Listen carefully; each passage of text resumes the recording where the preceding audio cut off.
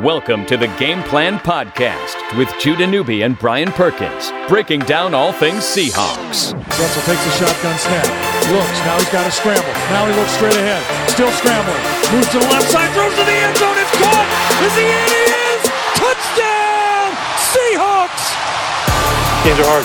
Jeez, games are hard and hard to win. And particularly when we did a couple things that were uncharacteristic for us. I take a lot of pride, man. We work hard, and I feel like I owe it to my teammates. Those guys battled for me, and I promised them I will play every game, and I give them everything I got. So until my body fails me, I will be out there every play.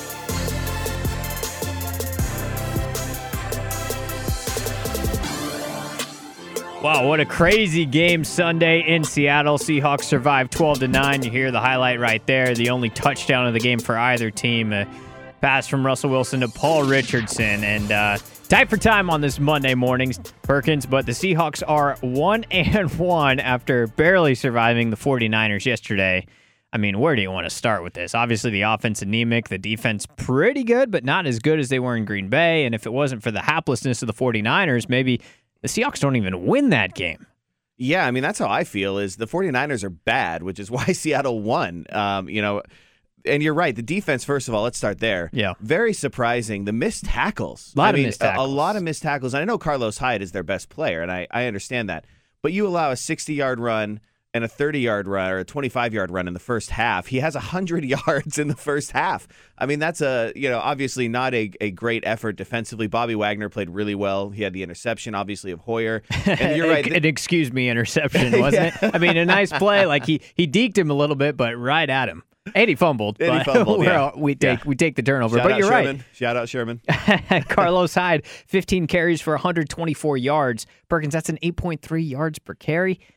And both of the Niner field goals there, right at the end of the second quarter, they don't get those if it wasn't for all those missed tackles. Very strange. And it's funny because after the first quarter, the Niners had a grand total of 3 yards of offense.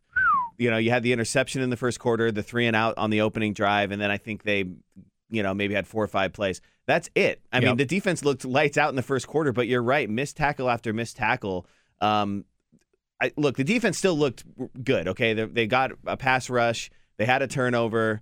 But, I mean, there were definitely some wrap-up concerns. I don't know if the ball was just slick and the bodies were slick for everybody because it's like the first rain in 2 months, but it felt like on both sides of the ball, no one could get a handle on anything. No, good pass defense. Hoyer only 99 yards passing with that interception. He did get sacked twice, and his QBR was 7.8. Pass defense, very good. Run defense, a little something to be desired. Let's turn our attention to the offense. Where do you even start? Wow, let's talk about Russell Wilson, because there can be not necessarily differing opinions on him, but at least in terms of level of criticism. So he finishes 23 of 39 for 198 yards. He averages 5 yards of completion. And his yards per touchdown attempt was right in like the 5.2 range or something like that, which is not good. No, not at all. Really low. Sacked 3 times, and I know for sure one of those was completely on him. And the other two, were not sure about. He was, I think, Pro Football Focus. He was hurried on over 40% of his dropbacks, 45% of his dropbacks. Right. So once again, another horrible day for the offensive line. Terrible. It's funny because we can start with Russell Wilson, but on the touchdown pass, which is like, once again, Russell, in my opinion, I'll get to this, I didn't think he played very well. No. But the touchdown pass was incredible, like escaping that. And Glowinski got blown. I was actually mad. Like the touchdown after you watch the touchdown, you're like, what a play. And Paul Richardson and great catch, toe tapping and Russell getting out of traffic. And then you look back at the play and you're like, that should have never had to transpire the way it did. Glowinski got blown up. He's had 2 really, really bad games. Yeah, he's a bad player, I think. Yeah, I mean, a lot of the guys on the offensive line are. And what you're seeing now is that sack that was Russell Wilson's fault that you're talking about. I mean, he's hearing footsteps, right, already. Mm-hmm. They were 6 quarters into the season at that point, and he's already panicking. Like, when he has enough time, you already see him, like, looking behind him and around him because he's worried. He's like, wait a minute, something's not right here. His timer is about 2 seconds less than it should be for a quarterback in the pocket. And you need all those seconds, man, in the NFL. You're not even giving your receivers a chance. Yeah. And then, by the way, when you give them a chance, maybe come down with the effing football. Right. I don't know, Tanner McAvoy. Yeah, Tanner McAvoy, CJ Prosise, especially drops early because that can set this kind of the theme of the game, if you will. Those are opportunities to get up by a possession. Maybe you're up 2 scores by halftime instead of tied. CJ Prosise was responsible in the first half, in my mind, for 7-point swing. Yeah. He dropped a touchdown catch. I believe he would have gotten in there. It looked like he had a pretty open lane with the catch. And then he had the drop that would have led to a first down. Now, Seattle might not have scored, but the first half would have ended without the Niners getting the damn ball and going down to score 3 points. Now, I know there's a lot of other factors there, but, I mean, you're looking at potentially a 10-3 game instead of a 6-6 game at half. Right. And maybe that changes things a little bit. So, that was really frustrating, especially from Prosise, who's a guy that, has made his mark in the NFL by, catching the football really more than running it. Now, that being said, you've been on the bandwagon, not the bandwagon, but on the side that I've been on the side of as well, of wanting to see CJ Prosise split out and more of a receiver role, and they did that a lot, even split out wide. Now, he's got to hold on to the football with those couple of drops, but he still had 3 catches for 22 yards on 6 targets. So maybe you can chalk this up to being Prosise's worst game of the season. If that is the case, you'd take that. It seems like they're trying to get him more involved in the passing game. 6 targets is a lot, and a lot of it came from conventional wide receiver lineups and formations. You know what came up in the back of my mind as I'm watching that game? Kasen Williams. Yeah, no, for sure. Tanner McAvoy dropping the ball in the end zone. For sure. I was texting a couple buddies, the same thing. Yeah, so you and I were on the same page there. Yeah, they decided to keep Tanner over Kasen Williams. Yeah. I saw a tweet. I can't remember who it was. One of the Seahawks writers, and I think for field goals or something, and sarcastically is like, but don't worry, McAvoy will get like a punt block in a meaningless game in the fourth quarter, and everyone will love him again. Yeah. That was really frustrating, and it felt like, I got to tell you, the offense on every level was not playing well. The offensive line was really bad. The receiving core was not very good, and Russell Wilson was not very good for 90% of the game. Terrible overthrows, really bad one. One in particular to Doug Baldwin that I remember that killed a drive in the first half. He did not play well, shockingly, in some instances, because I know the offensive line was bad, but there were situations where you felt like, wait a minute, why didn't he deliver that pass? Is it the first rain of the year? He has big hands.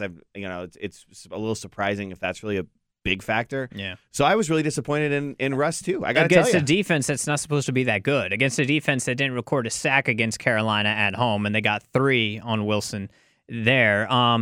And, you might want to chalk it up to divisional familiarity. There is no familiarity. It's Kyle Shanahan and Robert Saleh. So a little bit of familiarity. And they turned over the roster, like 60% of the roster. Right. But exactly. And this is what I mean is this is Shanahan's first time coaching the 49ers in the Seahawks-49er rivalry. So this is not like one of those, Jeff Fisher Rams games that we're so accustomed to seeing, although it looked kind of like one. I mean, here, real quick, I'm going to give you my grades because I've been pretty critical of Russell Wilson. Yeah.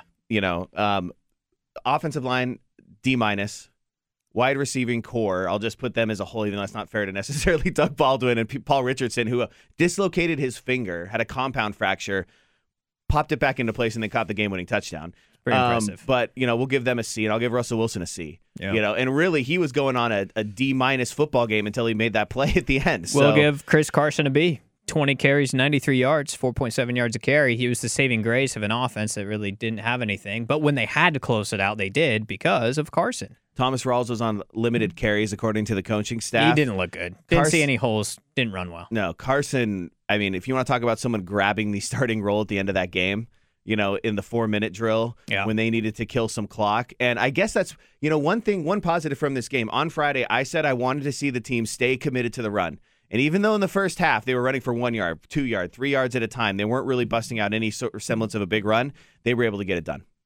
Got me worried. Next week's at Tennessee. Seahawks, I don't think will be favored. And it's got it has got a lot different feel now than it probably would have a couple weeks ago. All right, thanks, Brian Perkins, for that reaction. It's an abbreviated podcast today due to, it's just a busy Monday in and around the office. So, and Seahawks get the win 12-9, the lone touchdown, Russell Wilson to Paul Richardson. Next week, they are at Marcus Mariota and the Tennessee Titans. The Titans were struggling on the road with the Jaguars for about a half of football and then flexed their muscle and showed that they were the better team. The final score of that one from Jayville, 37-16.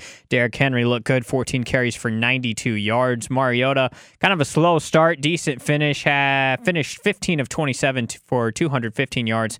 had a touchdown, had a pick, just sacked the one time. So that's going to be interesting. Obviously, fans in this market very familiar with the talents of Marcus Mariota and his character off the field. Russell Wilson, kind of a similar type of story and projection around him. So it'll be interesting to break down that matchup. We'll be back again Friday to talk about Seahawks and Titans. And there is a long way for this Seattle squad to go before they can consider going back to the Super Bowl.